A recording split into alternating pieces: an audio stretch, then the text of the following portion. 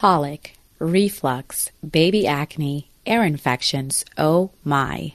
There are so many ailments you hear about babies experiencing within their first year and many times beyond that. It can be so daunting and overwhelming, especially when as a parent or caregiver, your baby is in the midst of experiencing one or more of these ailments. We want our children to be healthy and strong, but sometimes it can be tough to identify the root cause along with vetting your sources. Well, guess what? There's an extensive manual to help with this investigative work, which offers holistic remedies on many of these common ailments. And for this episode, we sat down with the creator of this manual. She's a holistic pediatrician, best-selling author, mother of 3, and award-winning speaker, Dr. Anna Maria Temple. In this discussion, we chat about some holistic solutions for common baby ailments, including the most common issues during a baby's first year of life. We cover an extensive list of these common issues, such as colic, reflux, baby acne, cradle cap, ear infections, as well as the cough, fever, and cold. If you're a first-time parent within your first year, this episode is definitely for you. This episode will also be helpful for parents who may just need a refresher or are still looking for alternative remedies to consider past your baby's first year. Let's jump right in. Welcome to The Momologist, a mom's best resource, where we take Mama Knows Best to a whole new level. The Momologist podcast uncovers information and advice straight from the experts. From innovative theories to controversial claims, and even the familiar hot topics, we're here to put a magnifying glass on it all by interviewing industry leaders and specialists in their field. I'm your host, Sasha Culpepper, a parenting podcaster and digital creator, mommy of 2 little boys, and a complete mom nerd. For more information about The Momologist, visit our website at theofficialmomologist.com. Welcome to The Momologist, everyone. We are joined today by Dr. Anna Maria Temple, holistic pediatrician based here in Charlotte, North Carolina, actually. Dr. Anna Maria, welcome. I'm so excited to be here. Yes, and I am absolutely excited to have you. I was pleasantly surprised when I found out you were here in the Queen City. So I think it's always wonderful when I can also myself identify wonderful experts right in my backyard, because that is also a wonderful resource to the people in Charlotte, the Charlotte area as well. So welcome. I'm very excited to discuss all the various topics we will be covering today. I know this will be a wonderful resource for anyone with a baby, particularly within their first 1 to 2 years. So I'm excited to get started on this. But before we jump in, Dr. Anna Maria, can you please give us a little bit of background on how you came into medicine and at what point you shifted your focus to the holistic side? Yeah, absolutely. I've wanted to be a pediatrician since I was 5 years old. And that sounds really crazy to a lot of people. They're like, what? And, my husband actually was the one who was like, let's dig in. Let's unpack that. How did you 5? Well, it turns out that I lived in Romania. So I was born in 1973 and I was born in Romania, communist Romania. And my sister is 2 years younger and she struggled with tons of stomach issues, tons of belly issues. My mom was going to the doctors with her all the time. She got diagnosed with celiac disease, and that these days is not that big of a deal. But in communist Romania, where we didn't even have food, it was very daunting to talk about gluten-free and then food allergy in 1976. Right. Can you imagine that? Wow. And so I just remember my mom holding her at night and crying with her, trying to do all these foods. Of course, my sister didn't want to eat anything. And so she would hold the food in the side of her cheek. And then when she would go to bed, she would spit it out in the night. I can't. It was so gross. And I think it was really at that time when I was playing with my dolls, I subconsciously developed this passion for helping kids because my passion has always been prevention. I just don't even want to see kids suffering. There's just no reason that our children are plagued by disease. So I think that's really it was that in my background all the time, that this beautiful, sweet, angel looking girl is suffering so much and her mama is suffering and then the whole family suffering. So that's how it got ingrained in my head. And then my family in 1984 emigrated from communist Romania to the US. And one of the reasons was like, oh my God, we're going to be a doctor. You can't be a doctor in Romania. We got to go to America so we can have all the opportunities. And we came here, fast forward to 1991, undergrad, 95 was medical school. Anyway, so I did medical school and I ended up in pediatrics. And in 2007, I was already in practice for 5 years. I had 3 beautiful children. And all 3 of them were plagued by chronic disease. Wow. Chronic constipation on Miralax, asthma, allergies, eczema, recurrent sinus infection, ADHD, seasonal allergies that my little could not even go outside for an Easter egg hunt because his eyes would swell shut, tears would stream down his face, and his body was covered in hives. And it was that helpless feeling that I had as a doctor. I couldn't help them. So I took him to the doctor one day, this 3-ring circus I had going on. And I was like, hey, so what's happening here? Why are all 3 of my children on chronic meds? They were 2, 4, and 6. And I didn't really enjoy the answer because for my daughter, they're like, well, you know, for her constipation, we'll use daily Miralax. For her recurrent asthma, we'll use inhaled steroids. For her eczema, topical steroids. For her allergies, we'll do Zyrtec or Claritin. And then she'll outgrow her recurrent croup and her recurrent ear infections. And then, you know, the little one, I'm sorry, but we've run out of meds. We've run out of meds. We've run out of meds because he's already on 5 medications. There's just nothing else that we can do. The only next option is allergy shots. He was 2 years old. Wow. And then by the time we got to my middle one, who was like plagued by snot, like the kind of boogers, like you can't even imagine a kid going to school these days or like at an airport with the amount of snot he had. You know, by the time we got to him and his ADHD, I stopped paying attention. And, you know, when I walked out of that doctor's office that day, I didn't feel heard. And my mama warrior like took over. You know, when the mama warrior wakes up and she's like, what? What's happening?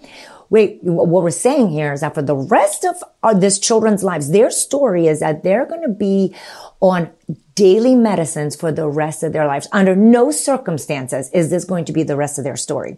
And my mama's warrior self looked at my mama doctor self and was like, what you got, girl? And mama doctor was like, I got nothing. I don't know. I literally don't know what we're going to do next. And so the mama warrior is like, no big deal because I've arrived. This is not the end of the story. I don't know what we're going to do, but we're going to do something different because whatever we're doing is not working. So it was a week later that I was at my children's elementary school where a nutritionist went to give a talk. And I walked in and I was like, I know what I'm doing. I'm a pediatrician. I know about nutrition, but whatever. I'm just going to show up to support the school. Let me tell you something. It was 7:30 on a Tuesday morning in that first grade classroom where I was freezing my tushy off in one of those tiny chairs when the fog lifted and I clearly saw the root cause of my children's chronic disease. All the lady talked about was sugar. And I realized how much sugar was really in my children's diet. So on that Tuesday night after work, 7:30, came in with my stilettos, walked into the pantry, and to the horror of my husband, who was really upset, and the children who were horrified, I walked in and I got rid of the Lucky Charms, Cinnamon Toast Crunch, Pop-Tarts, toaster strudels, chicken nuggets, juice boxes, chocolate milks, you name a garbage. We were eating it. But my kids had strawberries at lunch and broccoli at dinner. So I felt like I was giving balanced meals. I did not realize the impact of food coloring, processing of the foods, the amount of sugar, and out they went. I'll tell you, at that point is when I became an outcast in my family, amongst my friends, and amongst my colleagues. Because they were like, what are you doing? Food is food. Like, what is happening? And I was like, I don't know where all the research is because it was circa 2007. So you know, Google wasn't at the level that it is today. And so I was like, I can't be wrong to get rid of food coloring and chemicals in the children's food and add more fruits and vegetables. Well, when the mama warrior is at work and people try to stand in her way and she don't care. Yes. And I was like, I kept moving forward despite all the obstacles, despite all the naysayers. And then my children stopped needing antibiotics, stopped needing steroids. They came off their chronic medications. My little one never needed allergy shots. And he came off his allergy medicines one by one, year by year. And my ADHD kid never needed ADHD medicine. And my asthma and eczema kid got better. And by 2016, we quit our jobs. We moved to New Zealand. We had no health care, no doctors, no medications, no prescriptions. And I realized what it's like to come back from chronic disease. My children climbed the highest mountains and bungee jumped from the tallest bridges without any issues, any medications. And they, to this day, are my greatest medical accomplishment. When I came back to the States in 2018, I don't want to do it the same way again. Mm-hmm. So I changed the way I practice medicine and I started treating, well, actually in New Zealand, I was already starting to treat because they don't have malpractice insurance. I mean, they don't have the malpractice issue. They don't have, patient satisfaction surveys. You just practice medicine.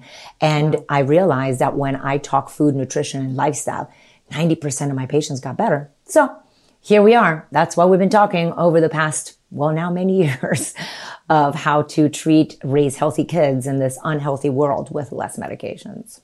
That is an amazing backstory. I mean, obviously in going through those trials and tribulations that you did with your kids, it was, I'm sure, an extremely hard time, but what an amazing comeback story for them. And to see that they are living their full lives and thriving.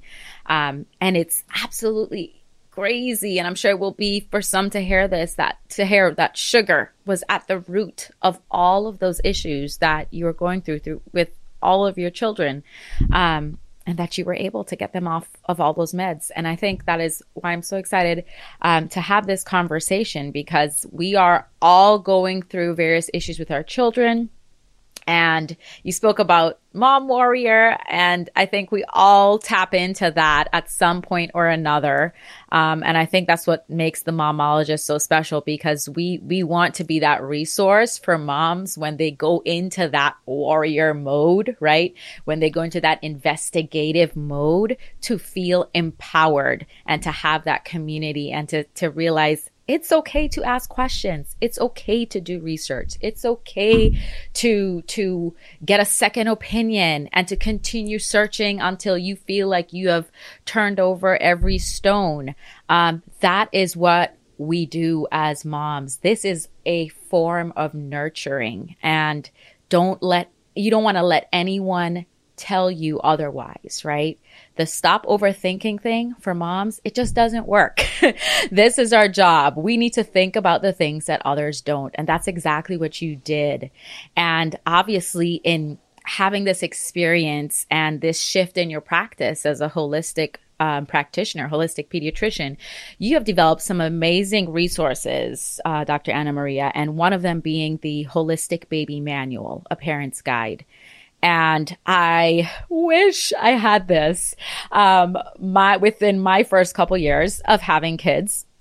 I will say we were able to get tapped in because of the amount of research that I personally did. We were able to get tapped into various experts. But wow, your guide literally covers, I would like to say all, if not most of the things that most parents may encounter rather within their first couple years in raising their babies and raising their children.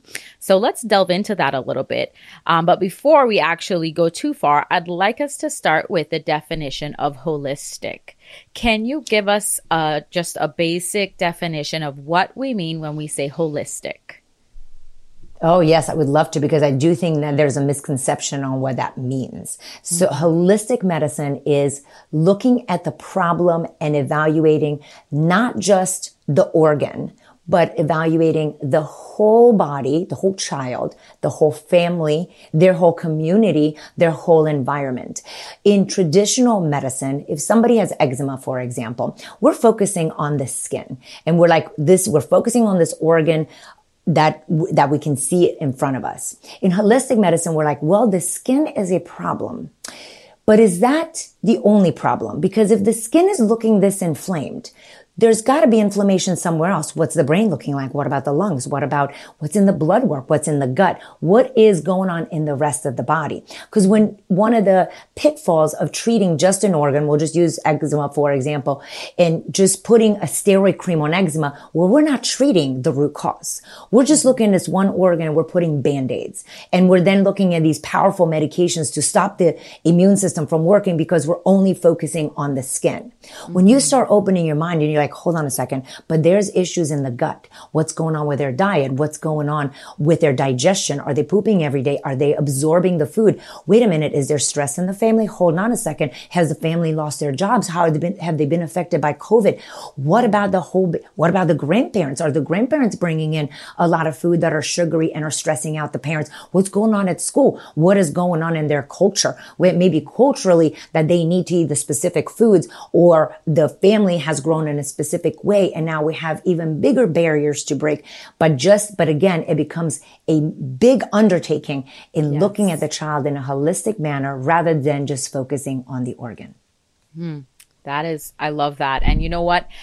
It can sound overwhelming to some, but here's the reality. Our lives are complicated. We have so many different angles, so many different perspectives, so many different just ways that our bodies can be affected, and also so many ways that our bodies can thrive. And we need to figure out where all of those sources are coming from, as you mentioned. So it really comes down to looking at the bigger picture. And I think that's something I love about the holistic side of things. You're not just zoning in on the issue, as you mentioned. You're looking at what that root cause is. You're looking at, you're considering all the various angles. You mentioned grandparents. I know that can be, oh my gosh, that can be a very hot topic, or a hot point rather, for many parents, especially if you have grandparents looking after children, which is very common these days. You want to make sure that everyone is on board, and you want to make sure that you know what everyone is feeding your children, what everyone's practices are, things along those lines. So you really do need to look at the big picture. And especially if you're in that investigative mode, you always want to make sure you consider all angles. So I'm really glad that you outlined that for us. What are some things that you feel that parents often overlook or may not be aware of from a holistic standpoint that can assist children with getting children on the right foot as far as recovery goes? One of the big things that I see as a mistake, they're looking for the one thing. And so in the eczema example, they're looking for, what is the one thing that led them to have eczema? Because if I remove that one thing, then we're going to be better. What is the one thing that caused their asthma? What's the one thing that caused their ADHD? It is never, just like you alluded earlier, it is never the one thing. It is the human body, and the human environment is very complex. It's like a giant puzzle piece, and you need all the pieces in order to figure it out. And when we hyper focus on the one thing, we miss the big picture. So let's say people oftentimes they go, well, my child's issue with eczema is because there's pollen. And because, as long as they don't go outside and as long as we get through the pollen season, they're fine. And they only have eczema, from March until June, and then they're fine. So we don't need to do anything else. I'm like, it's not normal to have eczema when you go play outside. And wait a minute, why is the pollen a problem? Because if pollen was the problem, then all of us should walk outside and be breaking out in eczema from head to toe. True. When we're seeing that the pollen is triggering them, or the cat is triggering them, or whatever, then we go, wait a minute. Something deeper is going on. The child is full of inflammation because every human body is like a cup, and then our cup of inflammation is at various levels, and it gets inflamed from antibiotics, processed foods, heavy metals in our environment, toxic cleaners, stress, and so on. And so as the cup gets fuller and fuller, all of a sudden you go outside, you see pollen, and the cup overflows. And in some people we see eczema, or in some people we give them red food dye and then overflows. And now we see ADHD symptoms, or, insert the rest of it. So that, again, when we go, I'll just take the red dye out. Oh yeah, no, we got to go a little deeper. Like, why is that happening? Why is that happening? And so I say that's probably one of the things, focusing on the one thing. Because when we open our mind to, it's going to be a lot of things, not to the point where, because that's the other problem. Then you can go down rabbit holes and then you never sleep again because then you're on Google for, 20 hours a day. Yes, you definitely want to be able to climb back out of those. Right. And so we got to put in perspective. So we're going to like narrow it down. We're going to look at, we got to start with basics. A lot of times we're like down this rabbit hole. People are like, and it's mold. And now we all have mold. And especially when we live in Charlotte, oh my gosh, like so much mold in Charlotte, right? Because we're just a moldy environment.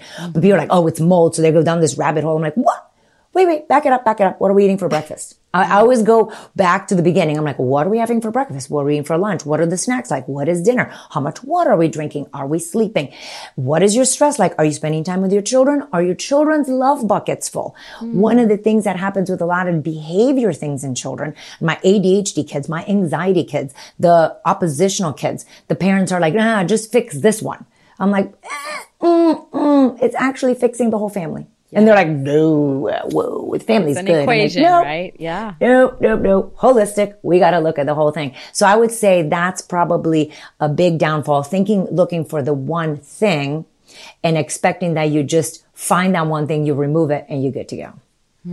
Yes. And as you mentioned, I'm sure those parents walk through your office door thinking they're focusing on the child and then they realize, wait, we're focusing on the entire family, the entire unit, and how we all function, how we eat. And as you mentioned, even something as well, not simple, but something you might not think about is the love bucket, right? Making sure their buckets are filled, making sure everyone is being fulfilled in one way or the other.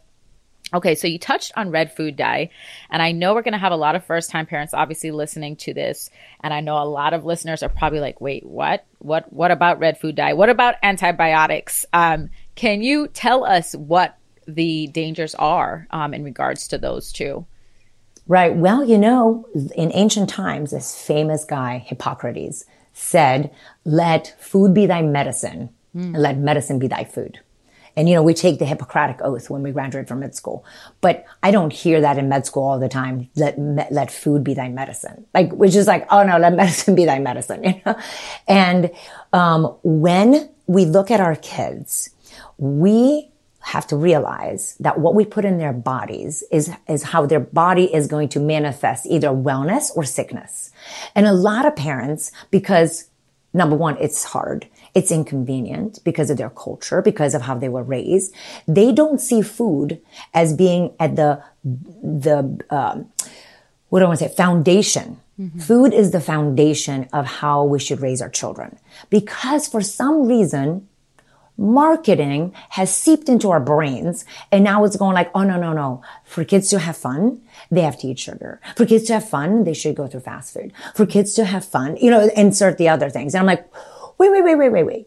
There's people in Africa and India and other countries that don't have access to the sugar, the fast food, the iPads and whatever. And the kids are having a pretty awesome childhood.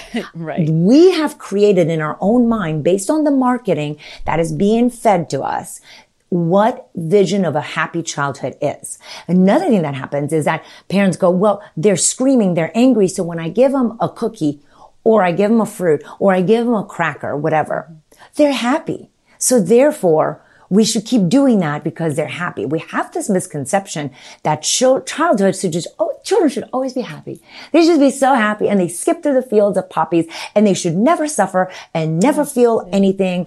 And then when they're like 25 years old and they move into our house and then they're miserable all the time, we're like, oh my gosh, how can they be miserable all the time? They haven't learned how to overcome the adversities of like, no, sometimes you gotta watch what you're eating. Sometimes you gotta not be on your iPad. Sometimes you have to go to sleep, even though you'd rather be watching Netflix. Anyway, so the back to the food, parent mindset that whatever we feed our children is going to manifest in their wellness. A simple rule that every 5-year-old can even do is if you can't read it, don't eat it. Which then teaches our children and teaches our parents that instead of looking at the front of a box and believing what's on the front, which by the way, it's all marketing, Never believe what's on the front of a box of a packaged food.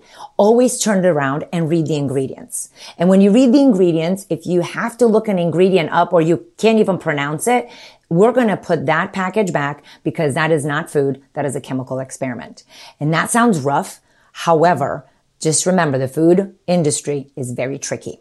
Another rule that is simple, that's actually how my husband, when he came, after we fought for food for 5 years, he came on board. And one of the things that he was like, that stuck in his head, if a package is more than 5 ingredients, to put it back. Because once you get past 5 ingredients, that's when preservatives, food coloring, and other things will enter a packaged food that we don't want in there. So keeping it super simple.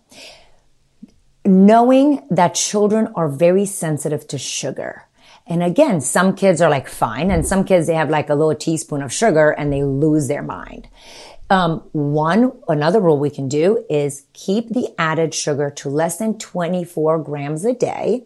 And this sounds daunting. It's not, because all the packaged food as of 2022 has to have on their label add like a special line that says added sugars, and it gives you the grams of added sugars. Wow, and what we're focusing on is keeping that added sugar to less than 24 grams a day. And for babies, so we're talking 2 years and under, our goal is 0 added grams of sugar per day. The more sugar we give our babies, and they're tricky because they're in teethers, in baby biscuits, in baby foods, like baby yogurt. Baby yogurt carries 10 grams of added sugar. And you're like, oh, but it says pediatrician recommended on this amazing yogurt that's this big with 10 grams of sugar.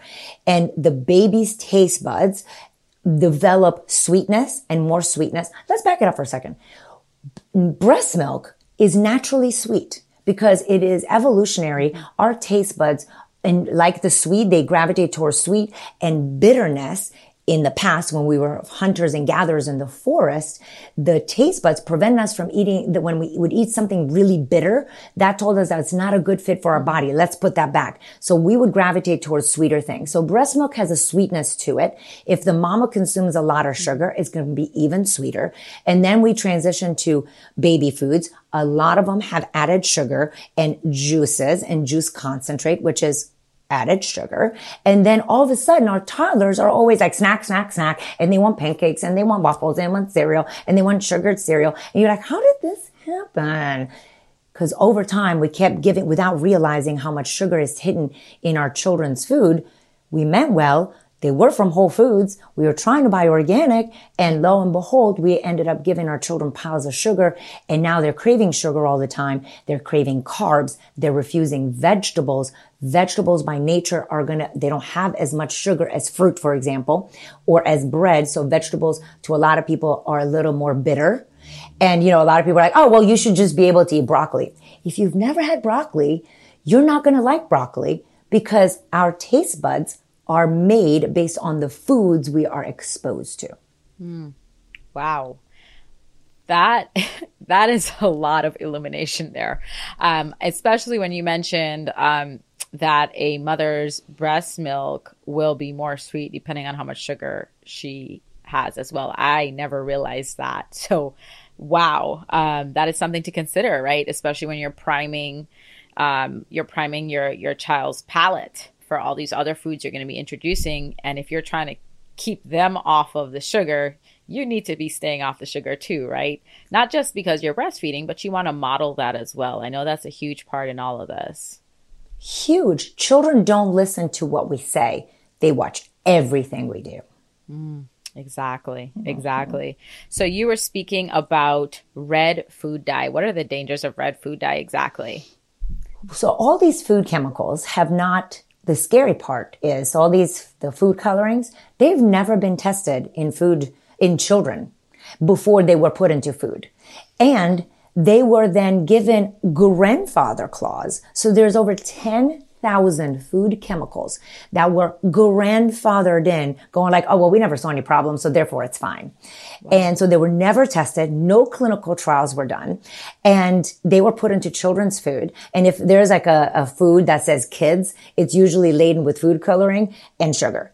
And so again, these were not tested. And now we're seeing, so we have better food sources, right? They say we have more medicines, we have more medical advances, we're more testing, we have more access to Google, the internet, and our children are sicker than ever before. Mm-hmm. We have the highest rates of obesity, of ADHD, of autism, of eczema, of asthma, anxiety. Anxiety has reached astronomical proportions where several states have declared states of emergency because rates of anxiety have gone so high, and the rates of 10-year-olds committing suicide the numbers have become unacceptable. I mean, I don't know what numbers are acceptable, but the numbers are now unacceptable.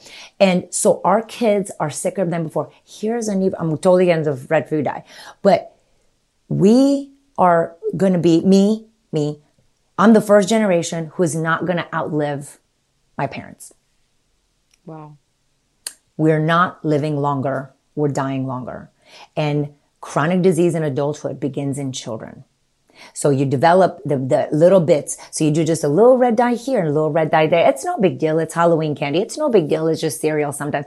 It's no big deal. It's Easter candy. It's no big deal. It's a cupcake. This is what people say to me all the time. You're ridiculous. It's just a little and a little. I'm like, the little and a little and a little add up to a lot. And it's like this continuous addition of food dyes and artificial food coloring that studies have now shown has increased eczema, asthma, ADHD, anxiety, behavioral problems, and even cancer.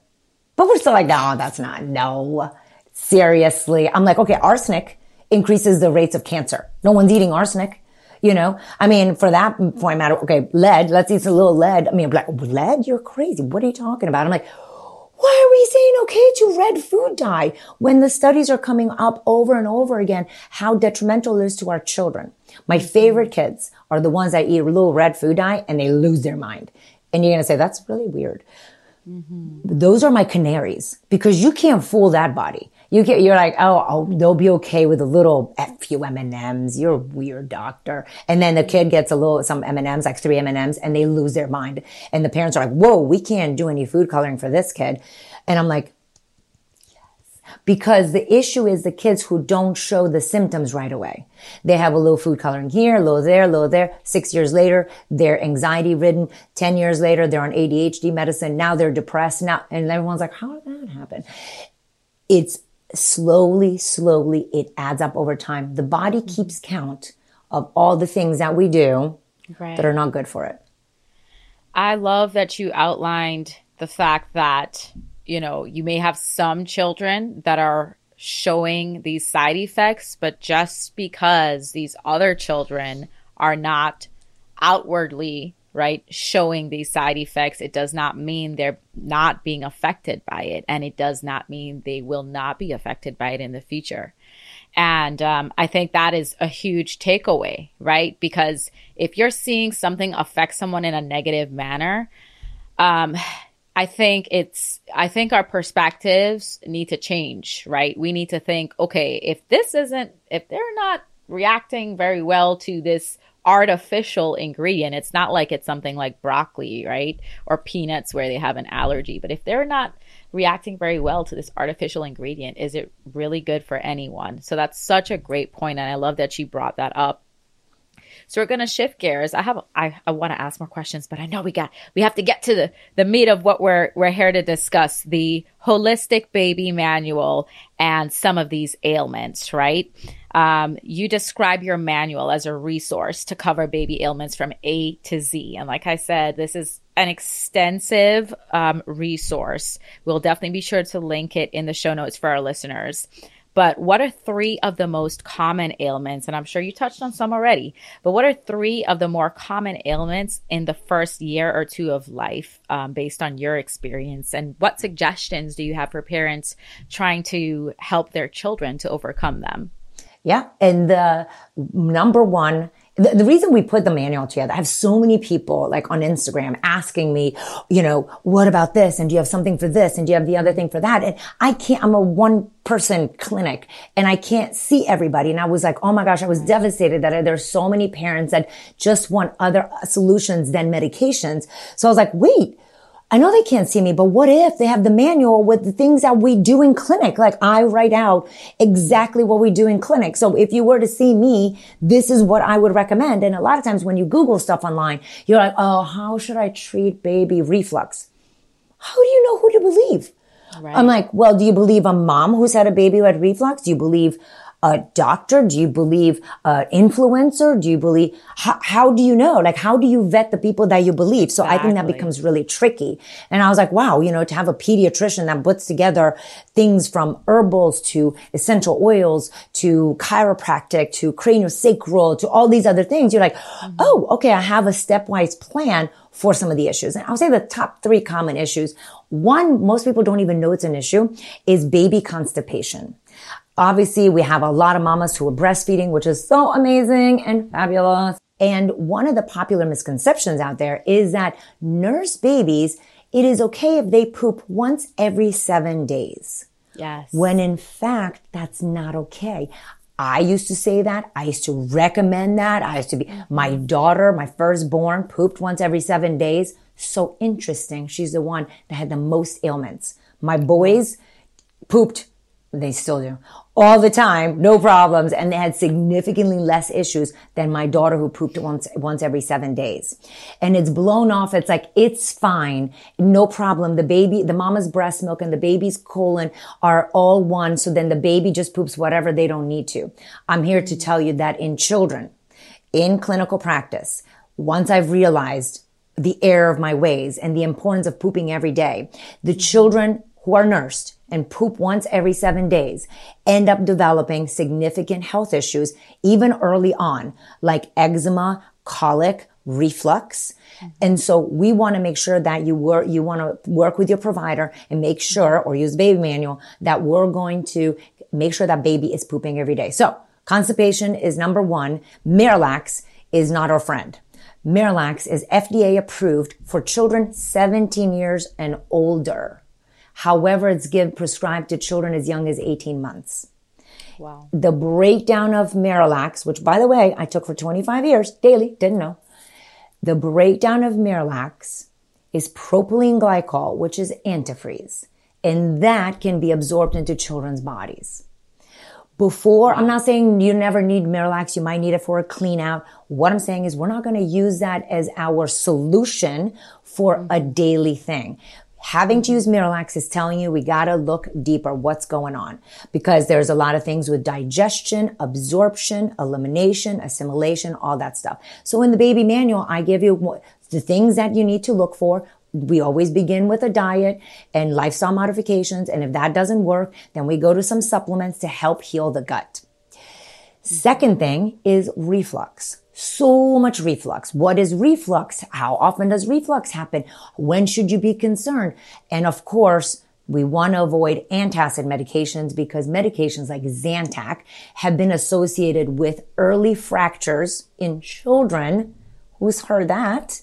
Actually published in the medical literature, that is, double-blind, placebo-controlled, all the good stuff. So Zantac, the earlier that the child is given, the more likely they are to suffer fractures before 18 months of age.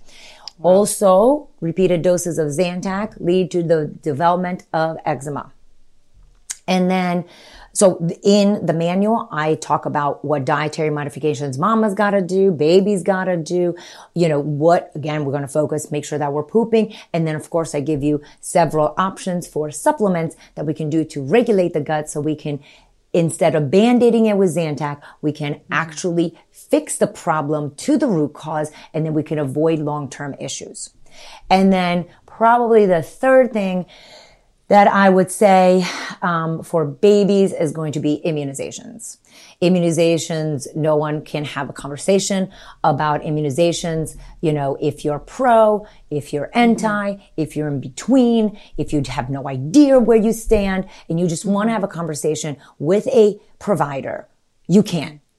You can't have a conversation because you go in and then it's either you get criticized or judged, or that's just how we do it. Whether your provider is anti-vax or pro-vax, you just never get like, but wait a minute. So true. What do I do? Like, is this good? My kid's going to die? Like, are we all going to die? Like, what, are they going to be brain dead because they got a jab? Or they like, what is happening? And what is the science? Like, why are we doing immunizations? Why do babies get immunizations? Why don't we just wait until they're 20 and give immunizations? Like, and because the moment you ask a question in the traditional model, you're already labeled anti-vax and you're excused from the practice. Which, by the way, I used to be one of those doctors. Full disclosure, just telling you how it is. And I learned that that is not the right way to approach this. And, in the manual, I actually discuss immunizations. I give you options on how to do immunizations and how to better navigate the world of immunizations with less stress. Because you can look out there and you can find pro, anti, in between. Most of my parents come so confused, like, we don't even know. Like, which ones do we believe? What studies do you believe? So anyway, I lay it down. I don't go into the studies. I just give you what you need to do. If you're interested in immunizations. If you're not, skip the chapter. If you're like, hey, but I want to do immunizations. I just don't want to do it, in the way that the Western medicine is recommending. Are there other options? That chapter is for you. Yes, I love that. And I've got to say, I was not expecting that to be number 3. I thought maybe it might be eczema or, something along those lines. But that is so true. Everyone is so scared to touch on immunizations. And let me tell you, like, when you're taking care of your children, you're taking care of your family, you've got to ask those tough questions.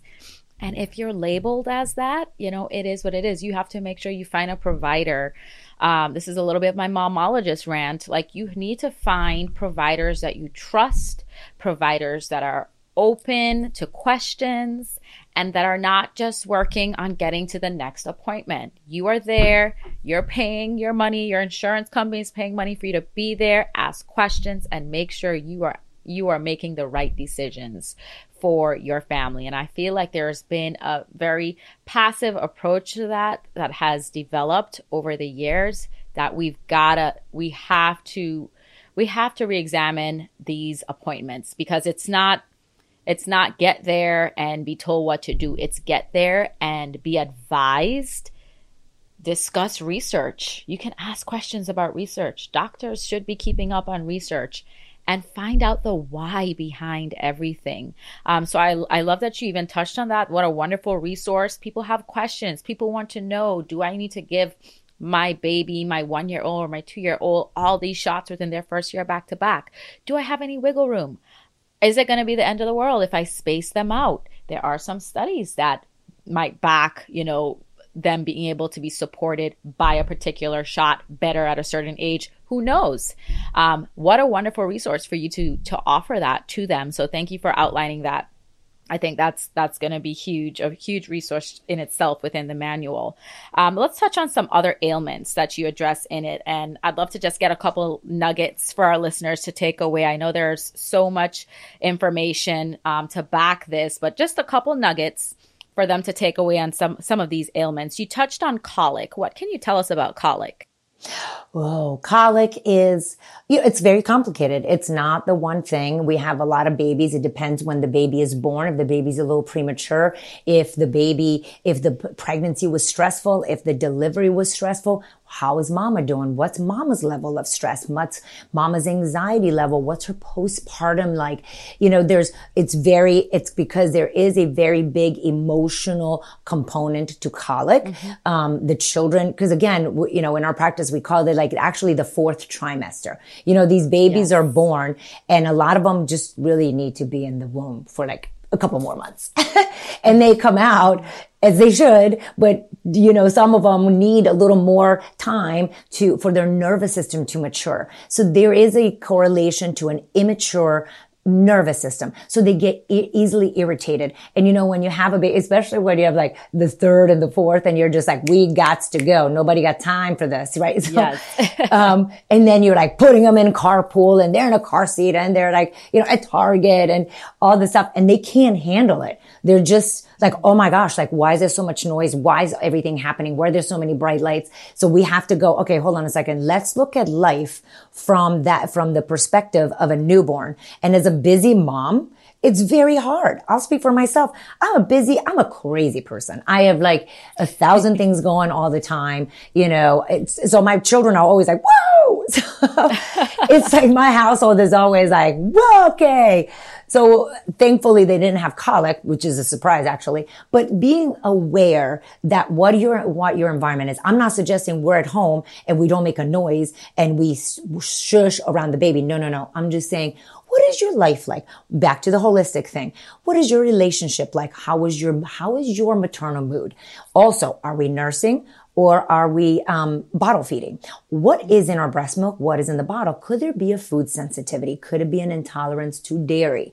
Because an intolerance to dairy can be irritating to the human nervous system. And sometimes you go, well, how do I know if there's a dairy issue? I'm like, well, it is one of the most common irritants in the newborn period when the babies have bust out with eczema all of a sudden, or bust out with acne that is over the top, or they have like horrible cradle cap, their belly's hurting, they're refluxy, colicky.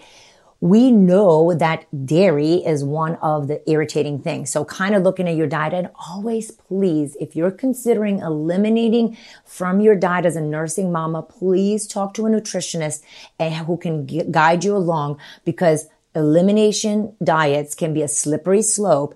And I often treat mamas who are like eating lettuce because they've eliminated so many things. They're like, I'm afraid to eat anything. And I'm like, that's not good, because now your breast milk is not nutritious. Now the baby's not getting nutrition. Why did you end up eliminating so many things? Because if elimination is not working, what else is going on? Is the baby pooping every day?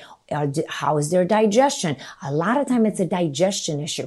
Nervous irritability comes from the gut. When our gut health is adversely affected, so in other words, our gut is not working right, or the bacteria in there is not the bacteria that should be in there, because there was exposure to antibiotics during pregnancy or at birth, and those antibiotics have changed the microbiome. So they change the balance of the good and bad bacteria. So now we have bacteria that shouldn't be there, and it could irritate the nervous system, because the gut and the brain talk to each other.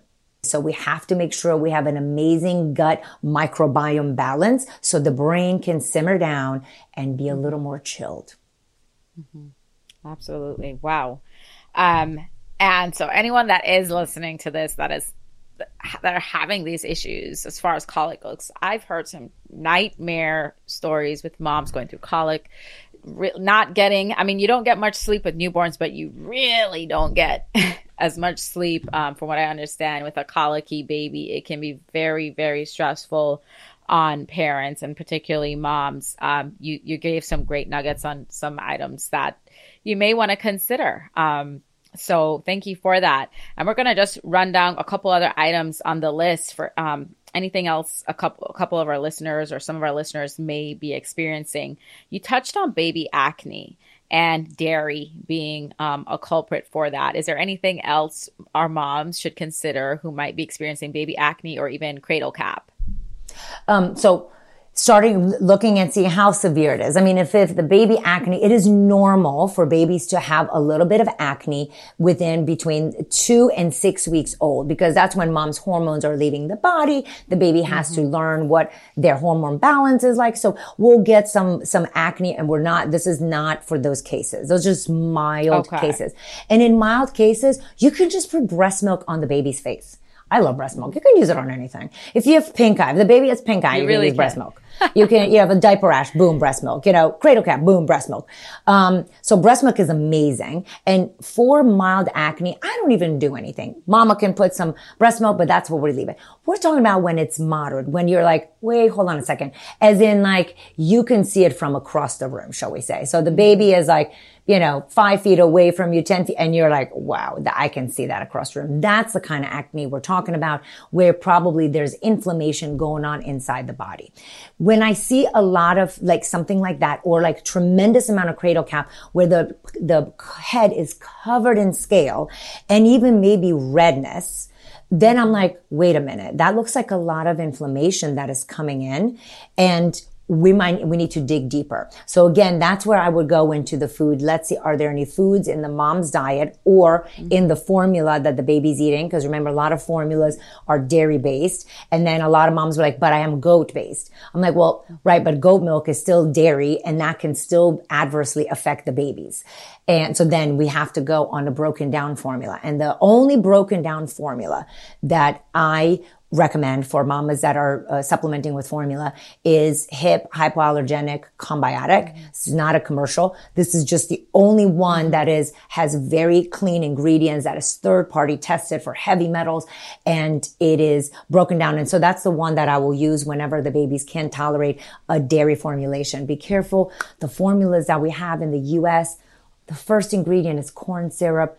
Drives me mad. And then we have all these other inflammatory oils in there. And, of course, the big companies are like, there's no big deal. These are totally fine. I'm like, again, our children are sicker than before. I don't think that the children are fine. And then there's so many other formulas on the market that are coming up now. I mean, there's so many that have these beautiful and awesome ingredients. So it can be done, just saying. Anyway, so watch what's in your breast milk, what's in the formula, and then back to the digestion. We got to go back to the gut. In the manual for cradle cap, I have several natural remedies that you can use as a shampoo base. One of them even uses aqueous iodine, which I'm really pumped about, to help remove some of the yeast and bacteria that can sometimes populate the head. It can be used on the face as well. And that can decrease the bacteria count, because it's not just about the inside, it's also about the outside. And also, because I do integrative medicine, I even give you some more medicated shampoos that you can buy over the counter if my natural remedy options don't work. Let's move on to ear infections. What holistic remedies or some good holistic golden nuggets can you give us to walk away with? Ear infections. Yeah, that's also a hot topic, right? Because recurrent ear infections, and we end up on antibiotics. I'll tell you, in my practice, I have several babies that we've battled ear infections and we haven't had to use antibiotics. I would say I use antibiotics in a very minority of kids, because number one, 80% of ear infections get better without antibiotics. The AP even says 80% of ear infections get better without antibiotics. And in a practice where you can see your doctor, so if you see your doctor today and there's an ear infection, you can go back in 2 days from now with the various treatment options that were outlined and see what the ear is doing. No guessing game required. And a lot of times like, oh my God, but I got to take time off work and I have to go see the doctor again. I'm like, so we could not need antibiotics, and then you don't have to miss, many months of work because we've developed a chronic disease from these antibiotics. So it is putting the effort now so we don't have to deal with chronic disease later. Prevention is so much cheaper, and it's so much more easier to do than reversing chronic disease. So in ear infections, really discuss what your child's ears look like. If the ear is red, that's not an infection. It's just a red ear. You can have a red ear from screaming, from being angry, and from having a fever. A lot of times doctors are like, they're stressed out. The mom's stressed out. The mom's like, I need antibiotics. The doctor's like, you should get antibiotics. And then it's like, no one is talking to each other because we're just all upset. And what are some remedies for ear infections? Number one, craniosacral therapy is an unknown way that you can get your child's ear infection resolved without antibiotics. It is a very gentle manipulation of the head and spine. It's not chiropractic. It's different. That helps open up the eustachian tubes, which are the canals behind your child's ears that connect to the back of the throat. Help open the eustachian tubes, let the fluid drain, and then once the fluid drains, the infection's gone. There's a popular misconception that if you have ear infections in there, it's going to go to meningitis. It does not. If you have an ear infection, it's going to go to mastoiditis, which is infection of the bone behind the tympanic membrane. It does not. The worst thing that happens is the tympanic membrane bursts and the pus comes out. Well, that's all right, because that's what tubes do. So when you put tubes in the tympanic membrane, that's a hole in the tympanic membrane for the pus to come out. So talking to your physician, for your provider, see if craniosacral therapy is good for you. Also discussing what things can we do for the nose, nasal passages to get that nose decongested, because the more we decongest the nose, the more we're going to decongest the ears, and we're going to get rid of the pus in our ears. And there's several nose sprays like Xlear that you can use in babies. You can even use saline with breast milk, back to breast milk, shooting breast milk up in the nose. Those are powerful probiotics, powerful immunoglobulins that get right to the issue for the baby so that it can fight what is trying to take over your child's ears. And to prevent ear infections, daycare, unfortunately, is a big risk factor. Well, before that, smoking. Please, no smoking. No smoking. We still have to say that. No smoking. Smoking, even if you smoke outside, increases your child's risk of ear infections. Pacifiers. Sorry, plasticky things. Viruses love to live on plasticky things. So pacifiers are a huge risk factor for getting ear infections. We talked about daycare. Listen, you got to do what you got to do. So we're not worried about that. And then propping the bottle in bed. So when the baby's laying flat and we're doing a bottle, the laying down position pushes fluid in the back of the throat and clogs up the eustachian tubes. So when you feed your baby a bottle, keep them in a reclined position, and we never ever put children to bed with a bottle. Ever. Then of course we have dairy, because food allergies are also a big component to recurrent ear infection. Start with sugar, please. Everyone goes to dairy and they forget about the sugar. Make sure that your baby or your toddler's diet is 0 added sugar per day. Watch the processed food and ingredients. Can't read it, don't eat it. And then we're going to go to dairy. Wow. You had so many nuggets just within that one. But the craniosacral therapy, I think, is a gift to even share that. I feel like a lot of times when younger children get on antibiotics, unfortunately, is with the ear infections. When you discover these ear infections, antibiotics is one of the first things prescribed. And I think also a wonderful takeaway that you mentioned is that statistic on 80% of the ear infections resolves itself on its own. I did not realize that myself, like with my first child, and that is actually how he himself got on antibiotics. Just for that short amount of time, we actually saw some eczema flare up during that time. And we weren't on the antibiotics for very long, but we'd never had any eczema issues with him before that. And lo and behold, he started having like a little something behind his leg shortly after taking it. And after coming off of it, we had to treat the eczema for a couple months or whatnot, but it just went away because we weren't, taking those ongoing antibiotics. But I do think that completely threw his gut off as well. And it kind of just led to one thing after the other, with having now to rebalance his gut. So I think that is a huge takeaway for moms, any parent that is going through this ear infection situation, because a lot of times that's when children are introduced. Otherwise, healthier children are introduced is during that phase where they have ear infections, and it's like, okay, antibiotics. And it's so important, as you mentioned, for us to continue having that communication and realize, okay, there are some other options. So I love that you outlined those alternative options for our parents who may not want to go down the antibiotic route. Another thing that a lot of parents don't know is that when we looked at kids who started antibiotics for 1 ear infection, they're more likely to then require more antibiotics for more ear infections. They're more likely to end up at the ear, nose, and throat specialist's office with tubes as compared to children who had an ear infection and were never given an antibiotic. So that's food for thought, because because a lot of people are like, oh, it's just 1 round of antibiotics. It's not a big deal. It's always about it's not a big deal. It is a big deal. And it just kind of gives you even more fuel to stay strong, and then come up with other ideas and look at what other options there are besides antibiotics for ear infections. Wow. Thank you for sharing that, because if it's one thing that we love is research, and hearing that, I think, as you mentioned, just really puts things into perspective. The last thing on my list was cough, fever, and cold. We know that's super common. What can you tell us, especially regarding fever in children? But let's cover cough, fever, and cold. Yeah. So, well, that's a lot. So, well, let's do fever. So fever is good for the body. Parents are afraid of fever because us doctors have created a fever phobia. You call in, they're like, oh my God, my child has 102 fever. Did you give him Tylenol? Did you give him Motrin? And instead of educating our parents, but fever's good. So when fever, I want to kind of share what happens when the body gets a fever. So the body sees a virus and the virus comes in with his 50 friends, and a virus cannot live on his own, maybe on the counter for a couple hours, but that's it.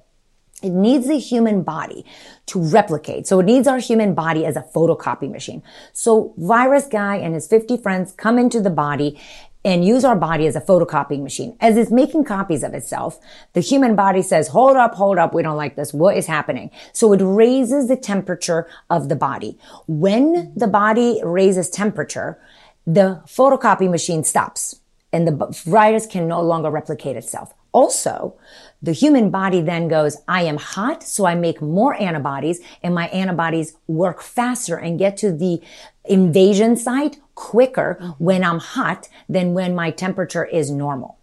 But because parents don't know that, they're like, Tylenol, Motrin. So then when we do Tylenol, Motrin business, we lower the fever. Now we turn the photocopy machine back on. So now the virus replicates themselves to billions of particles.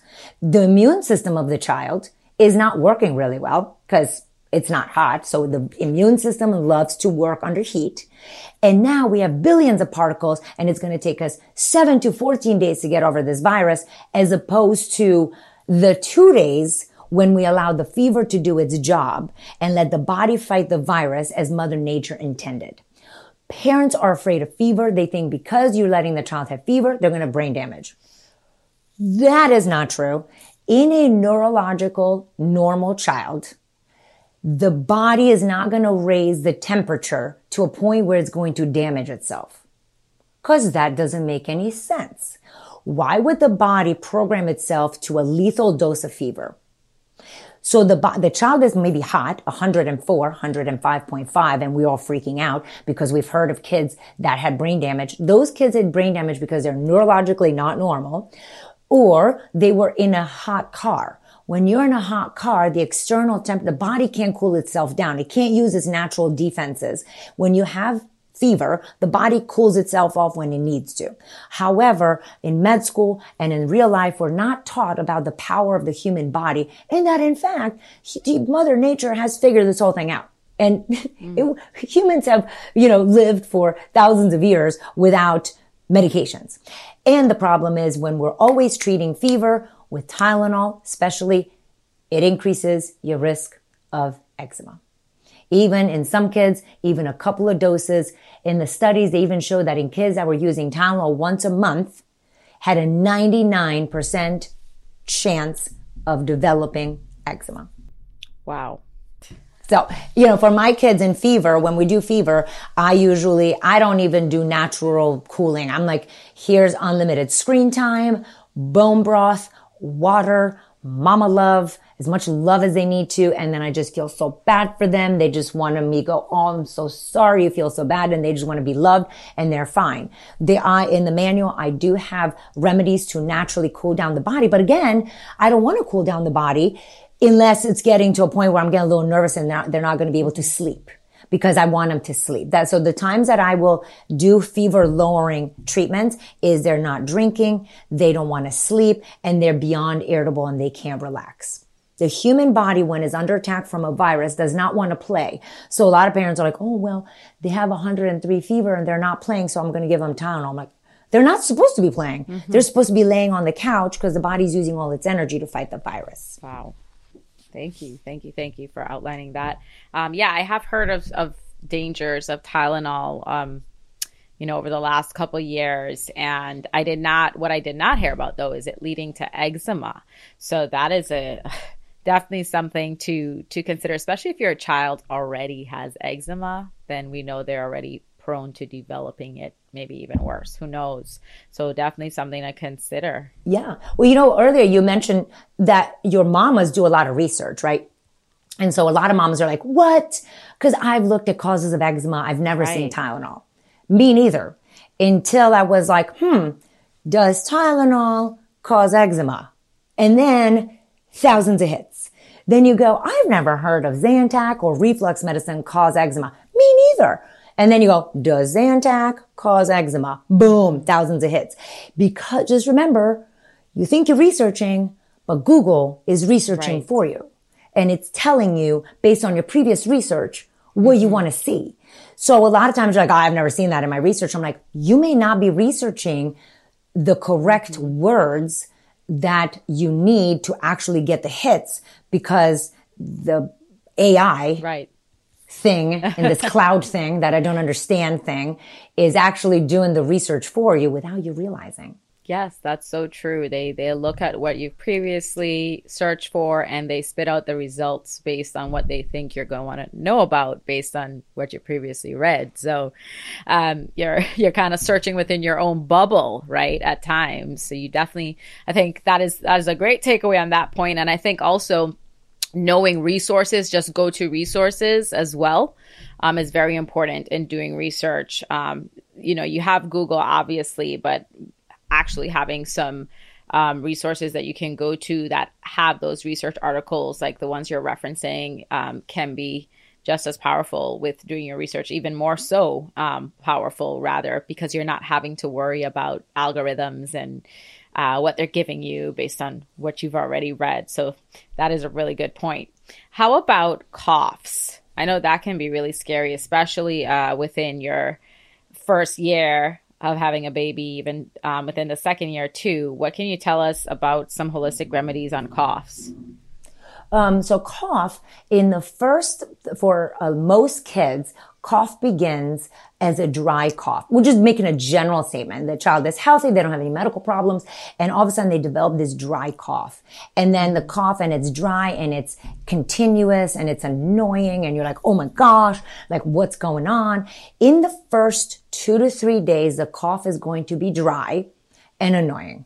Day 3 through 5, it turns juicy. And that's when parents panic. The cough is going on forever. First of all, that's only 5 days, but the cough is going forever. And now it sounds like pneumonia. Okay. No, if the cough turns juicy, we're so pumped because now the inflammation is decreasing and now we're actually getting the fluids out and the mucus is out and all the junk out. And then usually once the cough turns juicy, in about 48 hours to maybe a week, the cough will start going away. Of course, it depends on how you're eating, what your baseline wellness is like, how much sugar you have in your diet, or dairy, all that good stuff.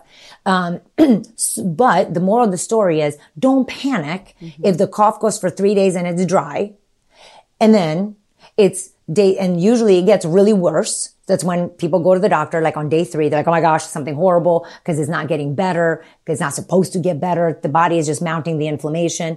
And then day 3 through 5, we now have a juicy cough, which then is going to then work its way out of the system. So just not panic about that. How do you know a child is having pneumonia? Is the cough is getting worse. The juicy cough is getting worse. Now they have high fevers. They didn't have a fever before. Boom. Now it's 103, 104. They're lying on the ground. They're pitiful. They're not drinking. You're like, that's weird. A lot of times viral illness will start with a fever at the beginning, then the dry cough, then the wet cough. Fever is gone by this point, so we know we're in smooth sailing. So that's what I always tell my parents. I'm like, if the fever comes back, we need to discuss. If the fever doesn't come back, the chances are pretty good that the cough is not pneumonia. And a normal cough can last 2 to 3 weeks without being bronchitis, without being asthma, without being anything else. It is normal to have a cough for 2 to 3 weeks, depending what virus, depending what your child is in daycare, if there's smokers around, if what their diet is like, if they're on an inflammatory diet. So there's many, again, never one thing, many pieces to the puzzle. Some holistic approaches to cough is for kids over the age of 1 year old. You can use raw honey. I love raw local honey. In Charlotte, we have so many options. And you do a teaspoon of honey as often as they need it. And we're not going to worry about the added sugar in this case, but the honey in clinical trials was superior to Dimetapp, Benadryl, or Robitussin. In fact, I was part of that clinical study, as in like I recruited people. My claim to fame. That's fancy. I love that. Another thing is do an Epsom salt bath. That is good for all ages. The Epsom salt bath helps calm the body. The magnesium relaxes the airways, so decreasing the cough. And the moisture from the bath helps to moisten the airway, so then we can reduce that dry, hacky cough situation.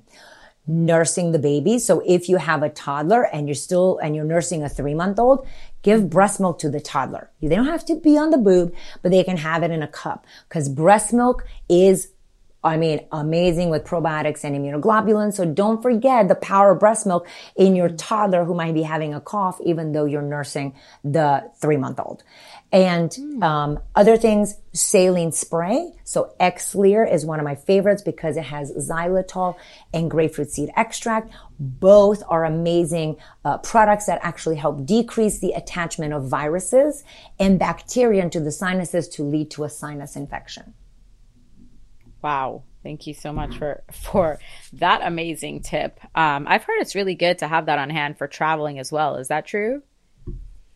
Love it. Yes. I love the Xlear. Oh, the other thing I didn't mention is kids of all ages, salt rooms. Oh my gosh. And again, Charlotte, we have several options of salt rooms, because you can take a baby of any age, child of any age, to a salt room. You just hang out there for 30 minutes. The salt in the salt room actually helps loosen the mucus and decrease inflammation. And fun fact, I'm Romanian, and a lot of the studies on salt rooms and the benefits of salt rooms come from the salt mines in Romania. Oh, wow. You're welcome. Oh, full circle moment there. I had no idea that. I know we have a couple salt rooms around here, but I didn't realize that it was for all ages. So that's really good to know. If we've got to take a swing in there with my children. So thank you for that. Can you give us a couple holistic remedies for the cold as well? The common cold can be annoying. It's just a lot of times we're like, oh my God, it's a virus. Usually when the cold kicks in for little babies, we're going to nurse them. Mama, take vitamin C. Liposomal vitamin C is my favorite because it's better absorbed. We make sure, of course, the baby or you should be on a vitamin D protocol for your provider. So even if you're not, make sure that you guys are on adequate vitamin D, because that's boosts the immune system. The babies over 6 months old can do zinc, as can toddlers. All babies should be on a probiotic from birth, whether it's a home birth, vaginal birth, C-section birth, it doesn't matter. Babies should be on a multi-strand probiotic from birth, because we have seen the long-term benefits from diabetes to ADHD, neurological issues, eczema, significantly reduce their risk of occurrence if you're on a multi-strain probiotic from birth. So, and if you're not, make sure you're on a regular probiotic.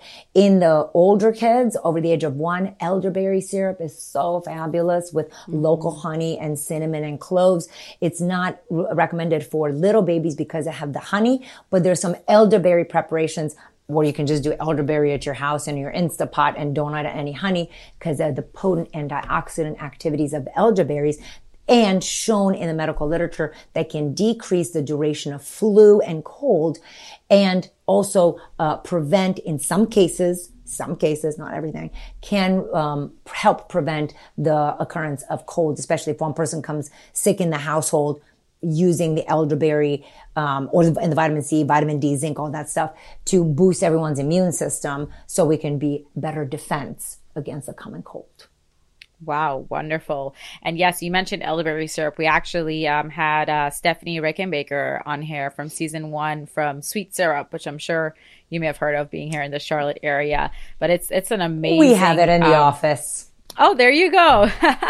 It's an amazing holistic remedy. Absolutely. She's amazing. So we'll be sure to link that episode in the show notes for our listeners as well. But thank you so much, Dr. Anna Maria, for outlining all of these amazing things. And I can only imagine how much more information you do have on that extensive list through your manual.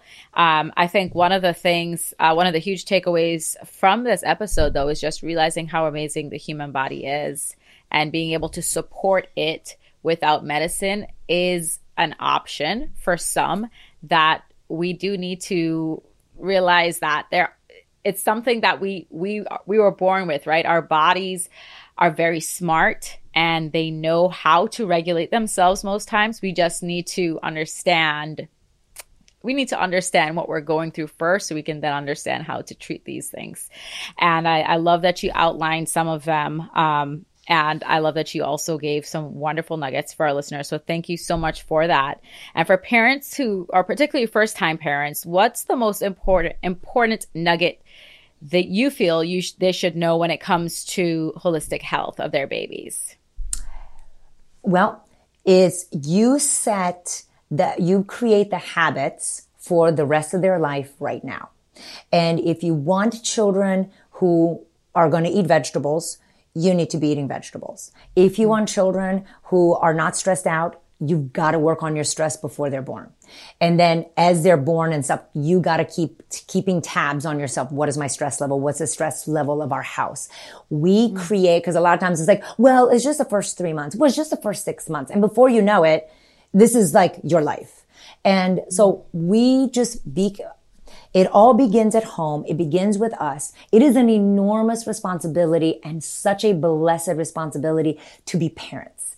But we are the CEOs. We are the leaders. We are the, big kahunas in our households. And with that comes a lot of responsibility. So you have to eat your vegetables. You've got to control your screen time. You have to move. You have to exercise. You have to do all those things that you hope that your children will do, because you have to act like the person that you hope your children to become. Wow. Thank you so much for that. And can you tell us a little bit more about the Holistic Baby Manual with other topics that you do cover on there? What are some other topics and features covered in that e-course that our listeners can look forward to when they check that out?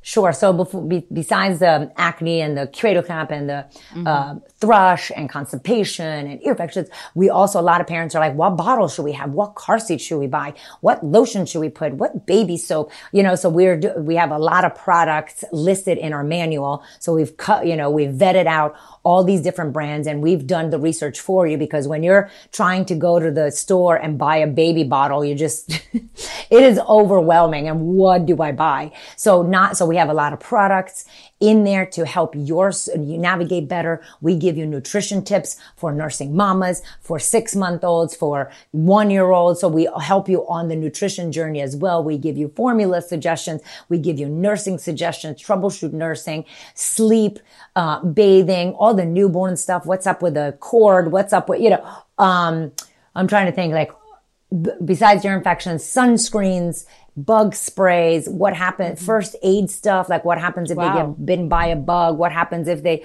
obviously in the older manual, if they lose a tooth, if they hit their head, if, all the stuff. So then you can be prepared. And then, one manual, you open it up, you scroll down to the chapter you need, and you're like, boom, there it is. Yeah, absolutely. That sounds amazing. And you have a couple other courses that you offer, as well as a book. Can you tell us more about that? Yeah. In one of a lot of people are like, oh, I bought the baby book because I was hoping you'd tell me about eczema in it.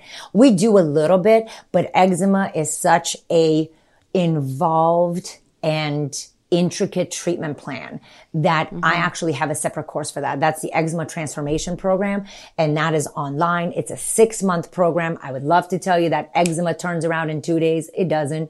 And we do it from a holistic approach. And you get to see me every Thursday at 2:00 on Facebook Live for the 6 months. That's 24 group visits with me, and weekly, my health coach, because we do eliminations of food and stuff like that. And so I have my health coach who also shows up every Wednesday at 2 p.m. and does lives and gets questions from all the mamas so we can help you on this journey. It's a very difficult journey. I wish I could just put in a PDF and say go.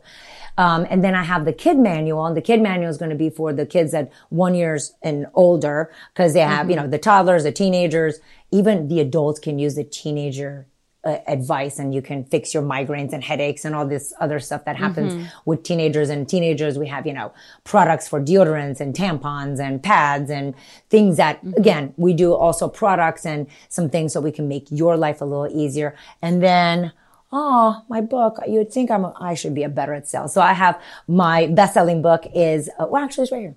I found it. It's Healthy Kids in Non-Healthy Worlds. And it's a bestseller. And in it is my whole family's journey. And it's a reference manual. It's all bullet points. So I wrote it in my head. I was like, I want a mom of 4 who has a part-time job and is trying to do homemade meals. She can go like this. Let me read a chapter. And in 3 minutes, you can read a chapter. And then you're like, I got my takeaways. I highlighted what I needed, made a couple of notes. And now this is my reference manual. At the beginning of every chapter, there's a story about how we overcame plastic, how we overcame, goldfish, how we tackled the toothbrush and the fluoride, and how do we choose sunscreens, and what happened when we try to change to more, natural sunscreens in my house. So a little bit of humor before we get into the bullet points, but you walk away with a tip at the end of each chapter, one tip that you can begin that day, because amazing changes happen with small steps.